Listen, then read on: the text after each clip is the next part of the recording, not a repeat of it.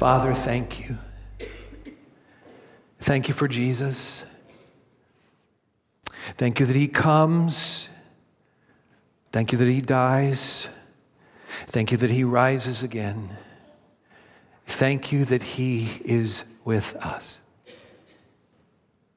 You, the God of angel armies, always by my side. You do not love us and leave us. You stick with us, even when we're tempted to wander. As the old hymn says, prone to wander, Lord, I feel it, prone to leave the God I love. So here's my heart, oh, take and seal it. Seal it for thy courts above. Thank you that you are with us. Thank you that you are for us. And thank you that the cross and the empty tomb of Jesus proves that. So give us ears to hear your word this morning. Give us eyes to see the glory and the grace of Jesus. Give us hearts to love Jesus afresh and anew. And give us hands and feet to obey him and knees to bow before him. In his name and for his glory, I pray. Amen. Thank you. You may be seated. Thank you, team, for leading us this morning. I encourage you to find a copy of a Bible and to open that copy of the Bible to Mark chapter 15. If you don't have a Bible with you, we have a Bible for you. You'll find that near you in the hymnal rack of the pew in front of you. It's page 1013 in that copy of the church Bible. And as you see here this morning, we are going to conclude our gathering around our Lord's table. And so if you came in this morning and didn't pick up a communion cup from out in the lobby, feel free to make your way out there at this time and do that. And as you're finding your way in, or finding your place in Mark chapter 15, let me just say this. It is very fitting that we would conclude this service and this text in Mark 15 around our Lord's table. I think one of the great questions we have and some of the doubts that we fight as followers of Jesus is, does he really get us? Does he really know what we experience here in this world? I think sometimes we feel as though Jesus is distant and disconnected because he is in heaven with his Father. We forget that Jesus walked our streets. He sat at our tables. He faced what we face. He dealt with what we deal with. This is Jesus, the one who knows, the one who cares, the one who gets where we are and what we face. For those of you who, like us, have experienced a miscarriage, you'll know that there is a difference between someone coming up to you and saying, I care for you, and someone coming up to you and saying, I care for you because I've been where you are. I know what you're feeling. I know what you're facing. And as we walk out of this room this morning, I want us to know that Jesus knows and Jesus cares. That's what he's been showing us all the way along in Mark's gospel as he is marching toward the cross, living his life on purpose for us, and now fulfilling that purpose in the scene before us in Mark chapter 15. Let's pick up this text where Jesus shows that he knows. Mark 15, beginning in verse 1. And as soon as it was morning, the chief priests held a consultation with the elders and scribes and the whole council, and they bound Jesus and they led him away and delivered him over to Pilate. And Pilate asked him, Are you the king of the Jews? Jesus answered him, Oh, you have said so.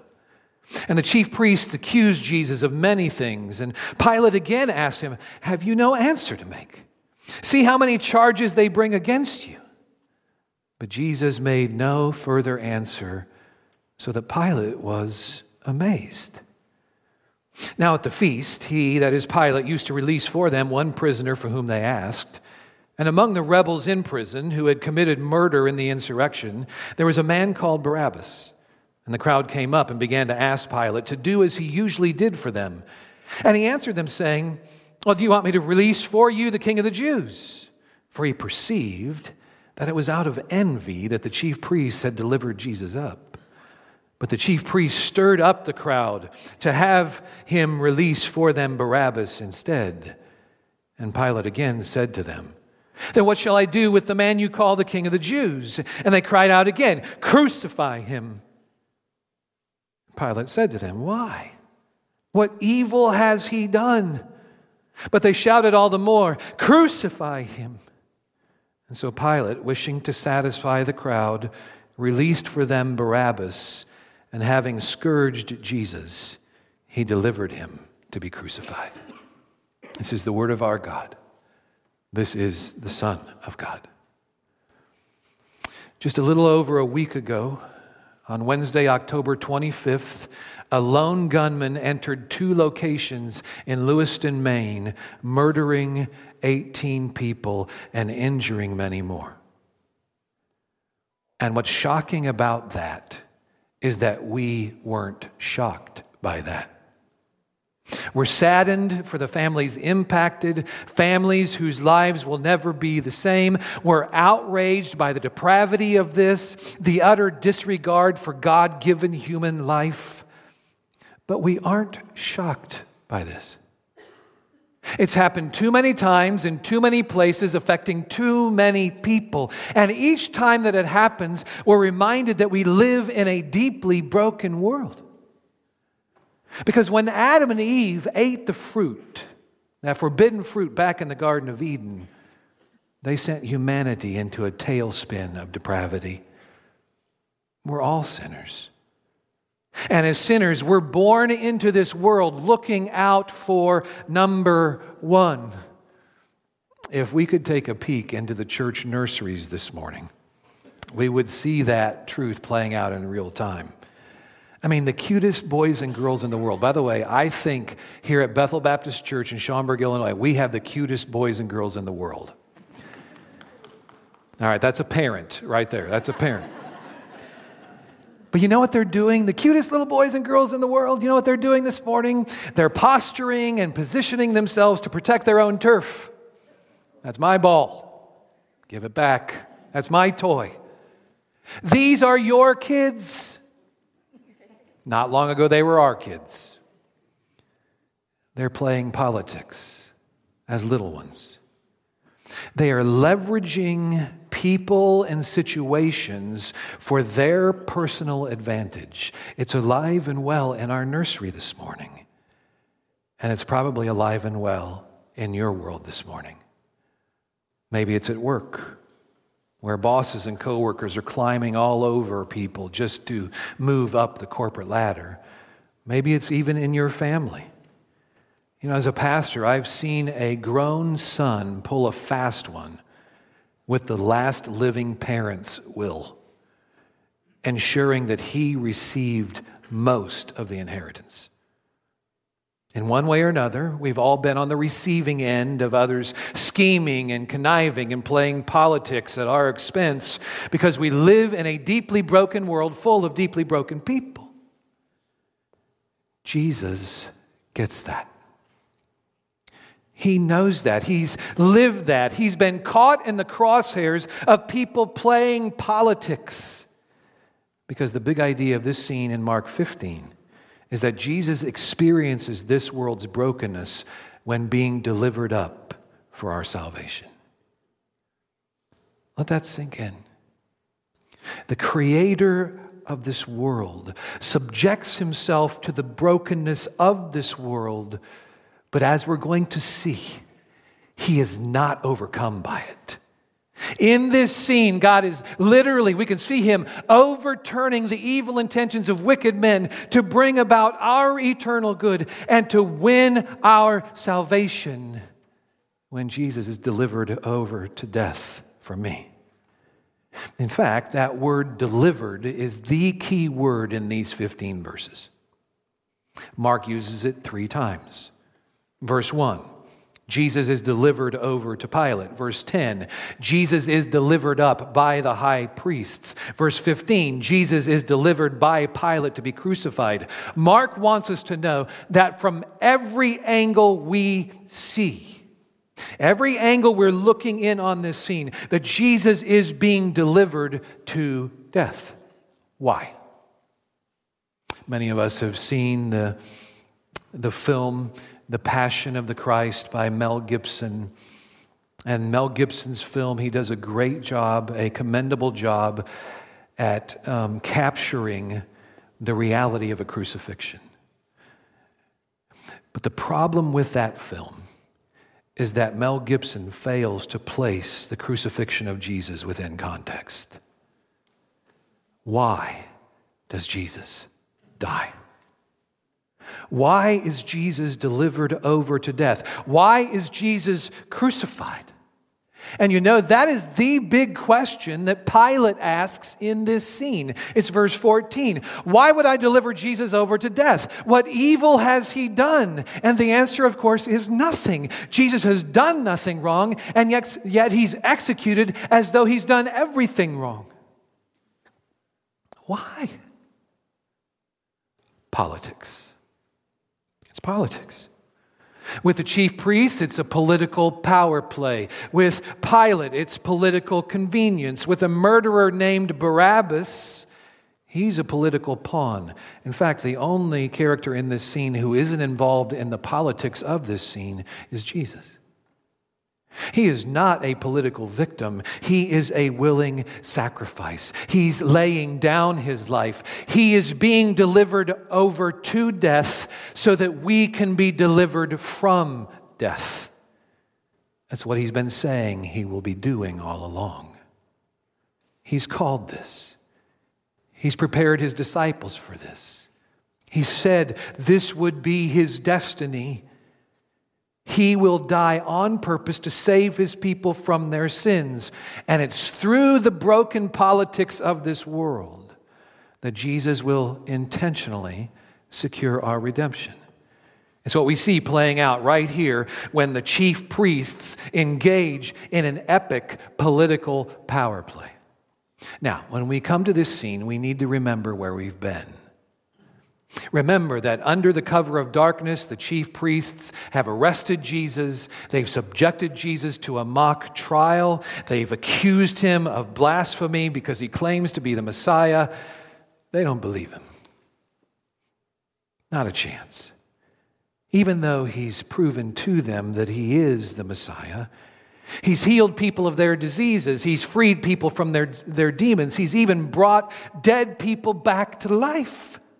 But the religious leaders have blown it all off. They claim that Jesus' power is from the devil himself. That's their story, and they're sticking to it. Why? Everybody knows why. It's what Pilate himself says in verse 10. The religious leaders are envious of Jesus.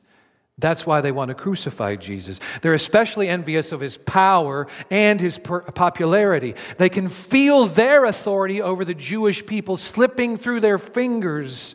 Everybody's enthralled with Jesus. They're taken with Jesus. And so Jesus must be eliminated at all costs. So as the sun is rising early on a Friday morning around 6 a.m., the chief priests call an emergency meeting. Now, they're reconvening the Sanhedrin, that is the Jewish religious ruling council. And we need to remember that it's only been 2 or 3 hours since they adjourned their midnight trial of Jesus.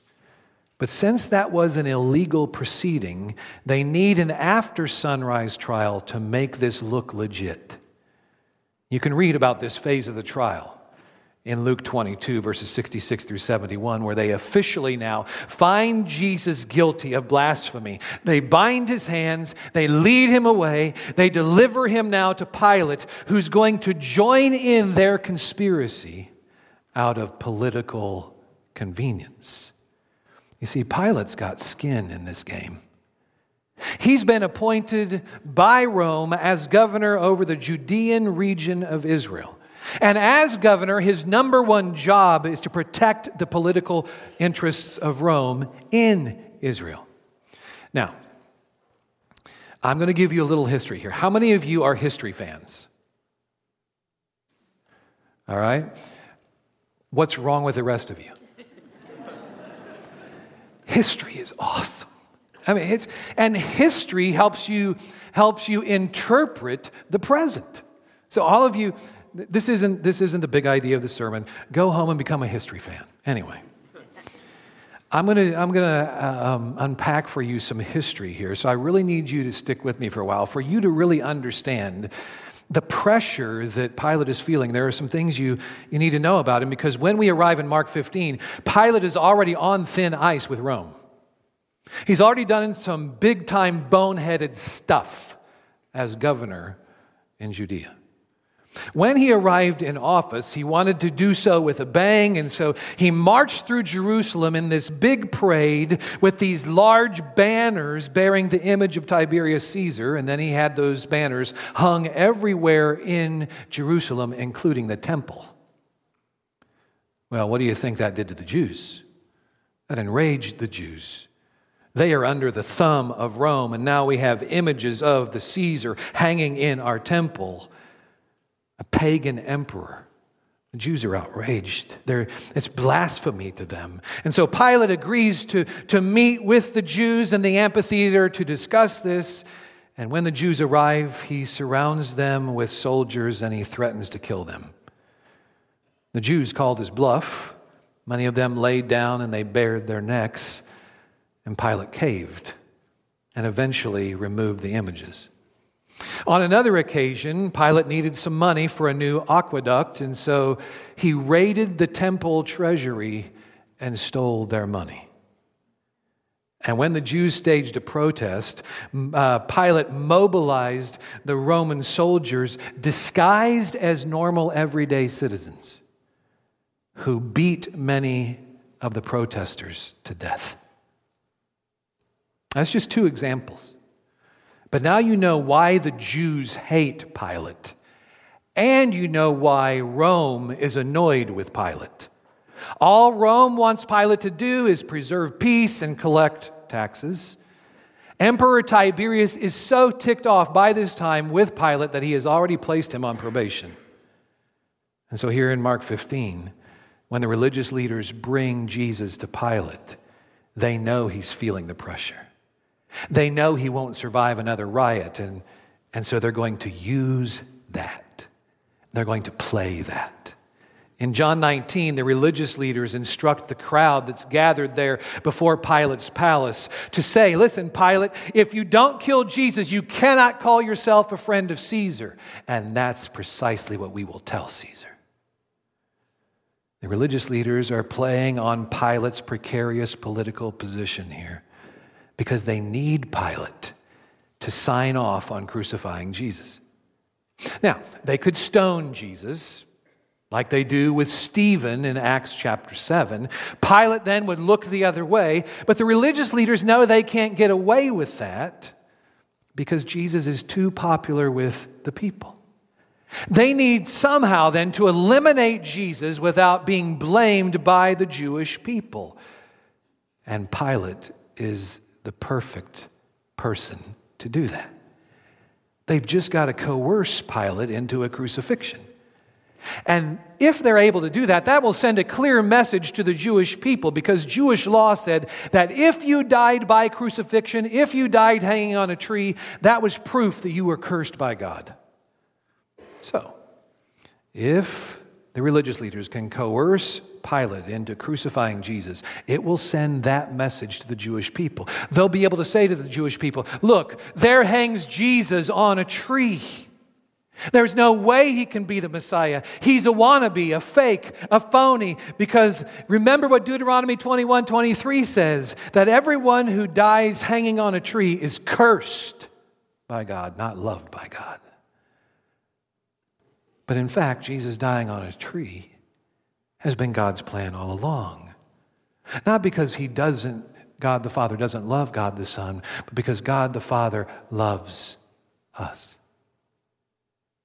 And so he's willing to curse his Son with bearing our sins so that we can live with him.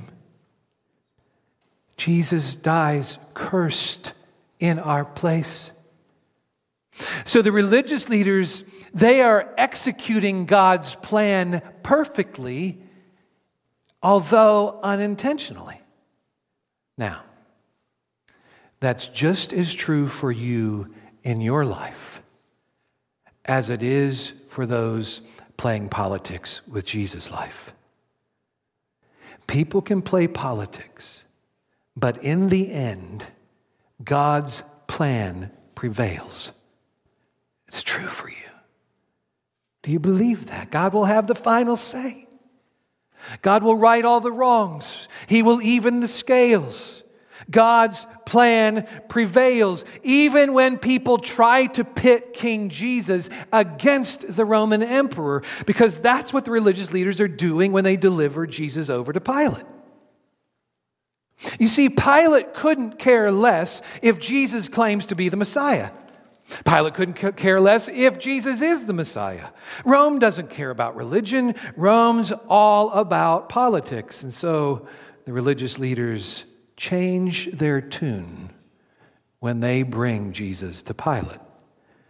Their official charge against Jesus before Pilate isn't that Jesus claims to be the Messiah, as that he claims to be King of the Jews. So he's a threat to Rome. That's what the religious leaders want Pilate to think. And so Pilate asks Jesus straight up, "Are you the King of the Jews?" And Jesus says, "It is as you say."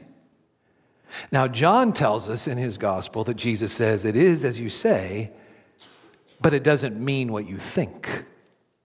Because my kingdom is not of this world. If my kingdom were of this world, Pilate, you wouldn't stand a chance. My servants would be fighting and I would be ruling and reigning. I am not the king of a political kingdom. I'm the king of a spiritual kingdom. That's what I mean when I say, I am King of the Jews. But that's not the only charge that the religious leaders are bringing to Pilate. Luke tells us in his gospel that the religious leaders claim that Jesus has been misleading the nation by forbidding Jews to pay taxes to Caesar. That Jesus has been causing a political stir and uproar among the Jews because of that, which both of those are bold-faced lies about Jesus. And when Pilate discloses those charges to Jesus, notice, Jesus is silent. He is eerily silent. Pilate is not used to people being silent before him, but Jesus is. And so Pilate asks, "Have you no answer to make, Jesus? Because there's a whole boatload of charges against you." And still Jesus is silent.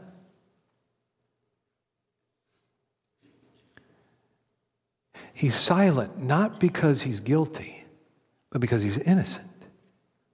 I think there's something here for us. So here's an application. When people play politics with you, when they spread lies about you, when they mischaracterize what you do or misinterpret what you say, there are times when silence is the best response. Don't feed into those lies.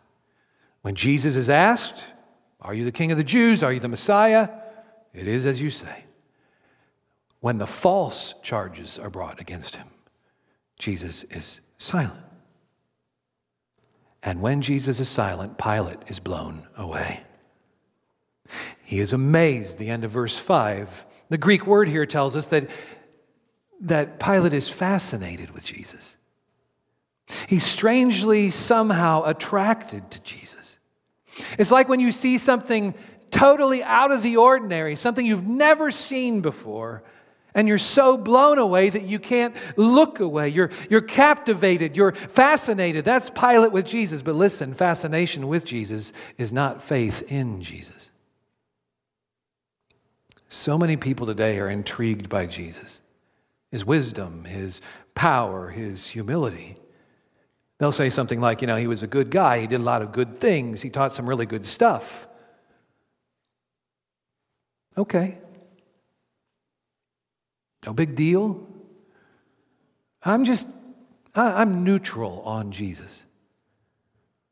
That's Pilate here.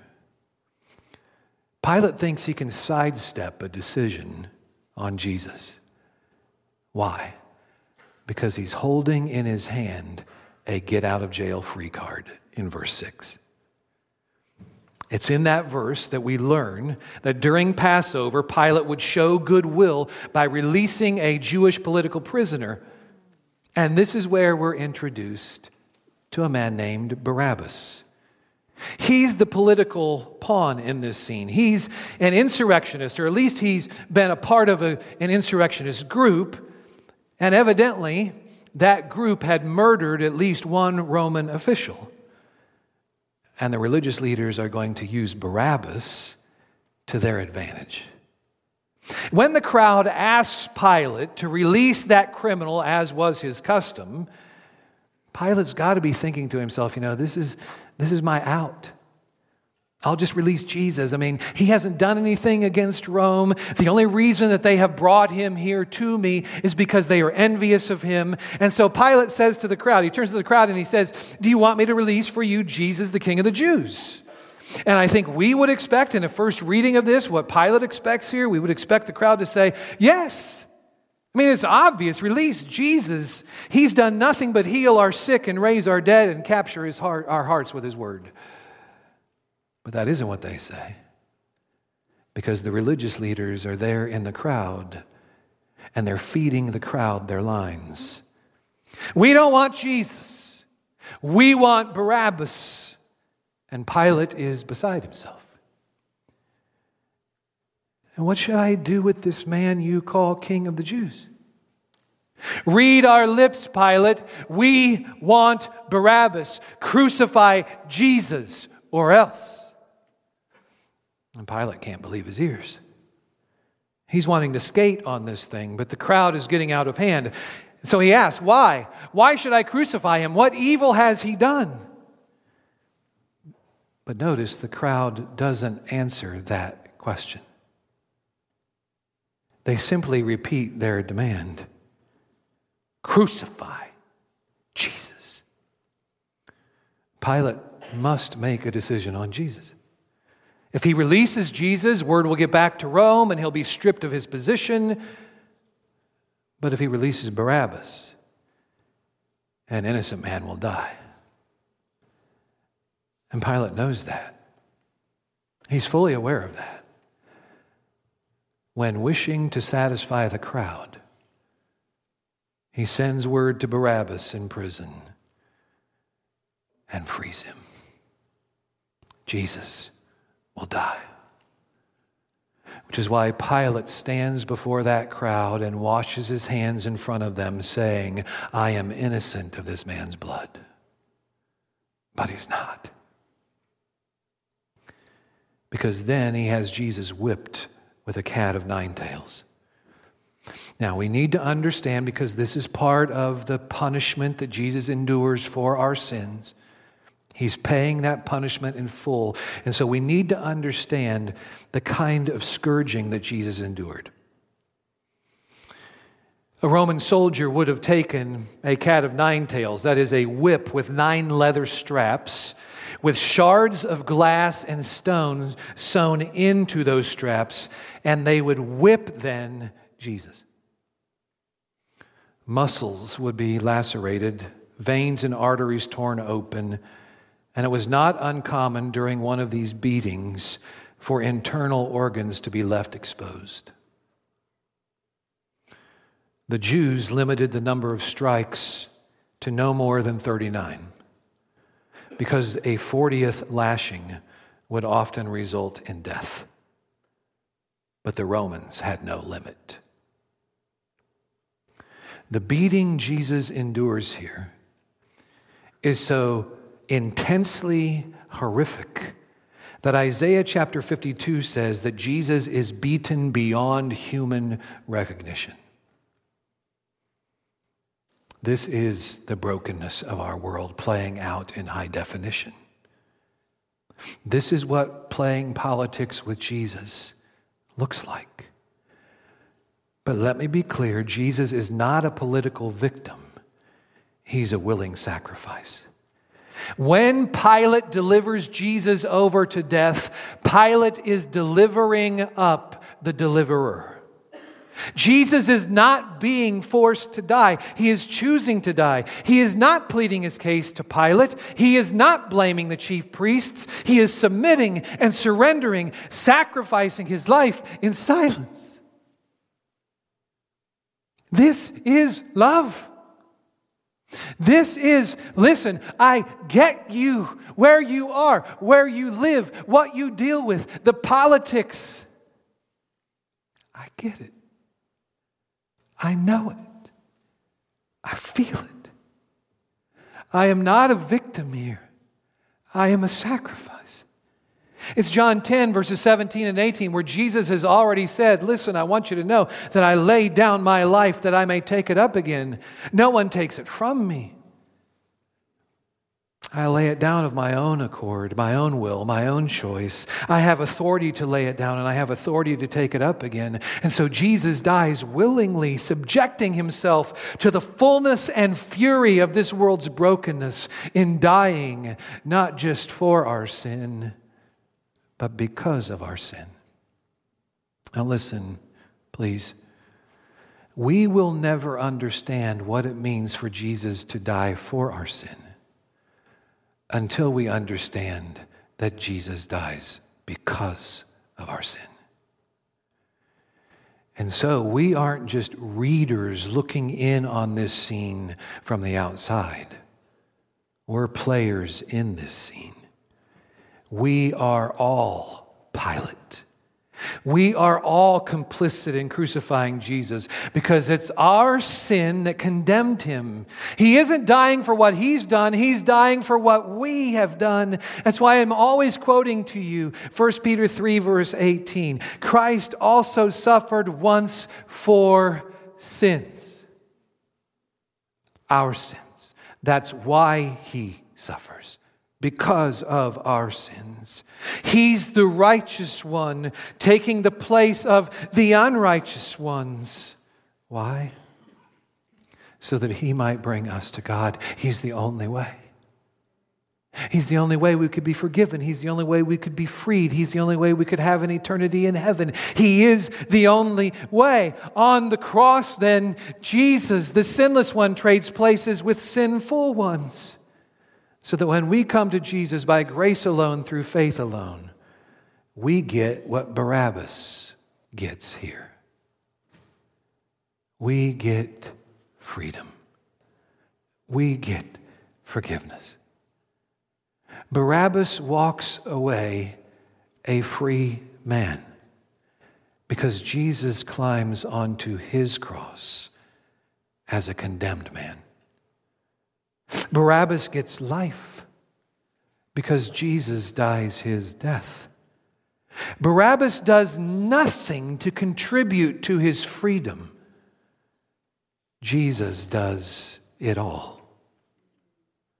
As I was preparing this text this week, and I got to this part of the text, I asked myself, I wonder, did Barabbas ever get what that meant for him? That Jesus died on the cross where he should have died. And then I asked, I wonder if everyone in this room gets what that means for us. It means we contribute nothing. It means Jesus' death lacks nothing. It means Ephesians 2, verses 8 and 9, for you have been saved by grace through faith. Not of yourselves. It's not anything we've done. We deserved the cross. Jesus took the cross. It is a gift, not of works, lest any of us should boast. And so what Jesus has said earlier in John chapter 3, as he speaks with Nicodemus, is true. For God so loved the world that he gave. Jesus gives his life. The Father gives the Son to give his life. And whoever believes in him, like Barabbas, won't perish, but instead will have eternal life. Did Barabbas get that? I don't know. Do you get that? I pray so. Have you trusted in Jesus? Have you come to Jesus? Have you brought your sins to Jesus? It says, Jesus, I'm relying only on you to win me entrance into God's heaven. I throw myself on your grace. I trust in you and in you alone. Would you come to Jesus? And when you do, then there are 3 takeaways from this scene for you. How do we, even as followers of Jesus, how do we guard our hearts against ever playing politics with Jesus? We would never play politics with Jesus, right? I mean, Jesus, if you love me, then why? Jesus, if you love me, then why can't I? We would never play politics with Jesus, or would we? If you really cared, if you even understood. So many times I think I find myself right here with Pilate and the religious leaders. So here are 3 ways that we can guard against playing politics with Jesus. Number 1, seek first God's kingdom and his righteousness rather than your own kingdom. You see, every day we are faced with situations that reveal whose kingdom we're all about. Situations where we're tempted to cave like Pilate and to satisfy the crowd, to go with the flow, to fit in rather than to stand out. We say, I'll just do me. I'll cheat on the physics test. I'll fudge a bit on my income taxes. I'll hem and haw when my neighbor asks me if I am really one of those radical, fanatical followers of Jesus who really believes the Bible. You see, what we do in those moments reveals where our loyalty lies. So as Jesus says in Matthew 6, verse 33, may God make us this kind of people that seek first the kingdom of God and his righteousness. And when we do that, then secondly, we will serve people rather than use people. Do we view others as pawns to be played or people to be loved? Do we demand respect from our wife? Listen, after all I do for you, and this is the thanks I get? Or do we manipulate our husband through guilt? If you really loved me, you'd give me more of your time and more of your energy. Do we play mind games with our kids? If you only knew how good you've got it, you'd appreciate me more. When we play these kinds of games with people, we're mirroring these religious leaders. We're manipulating people to be who we want them to be and to do what we want them to do for us. But when Jesus lays down his life for us, he is calling us to do the same for others.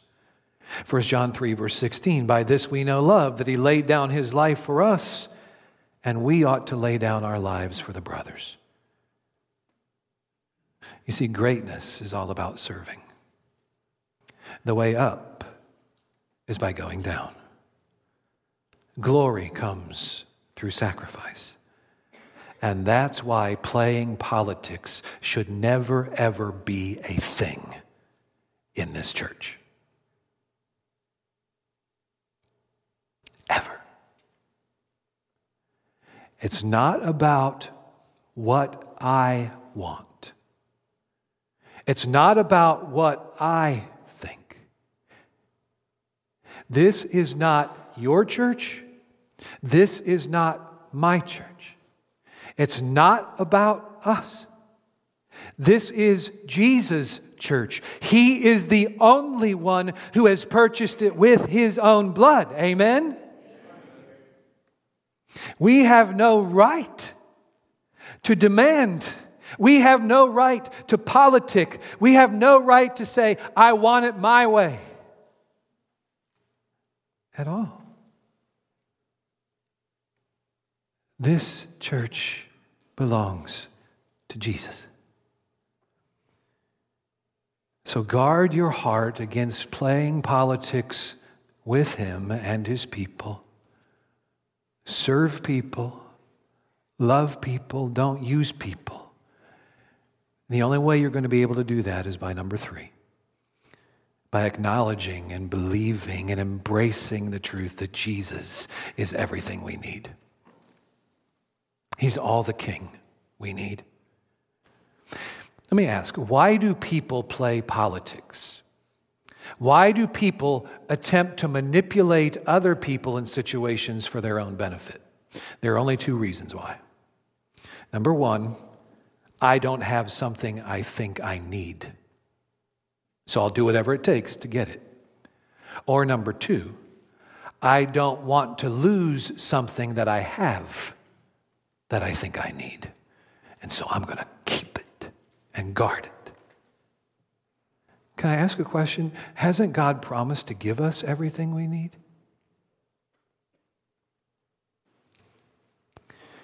You see, that's why these religious leaders are playing politics here.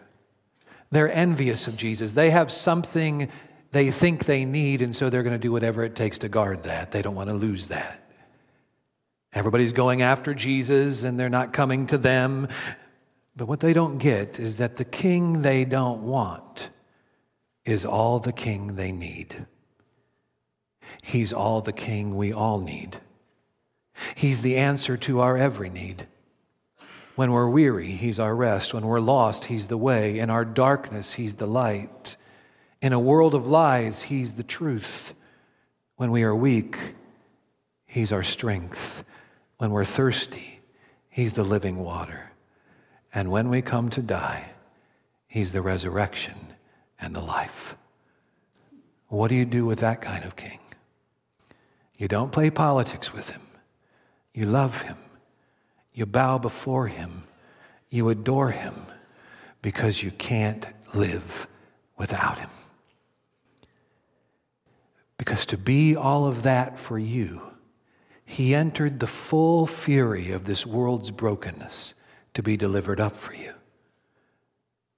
And that's why all of us can echo the words of King David in Psalm 23, verse 1. The Lord is my shepherd.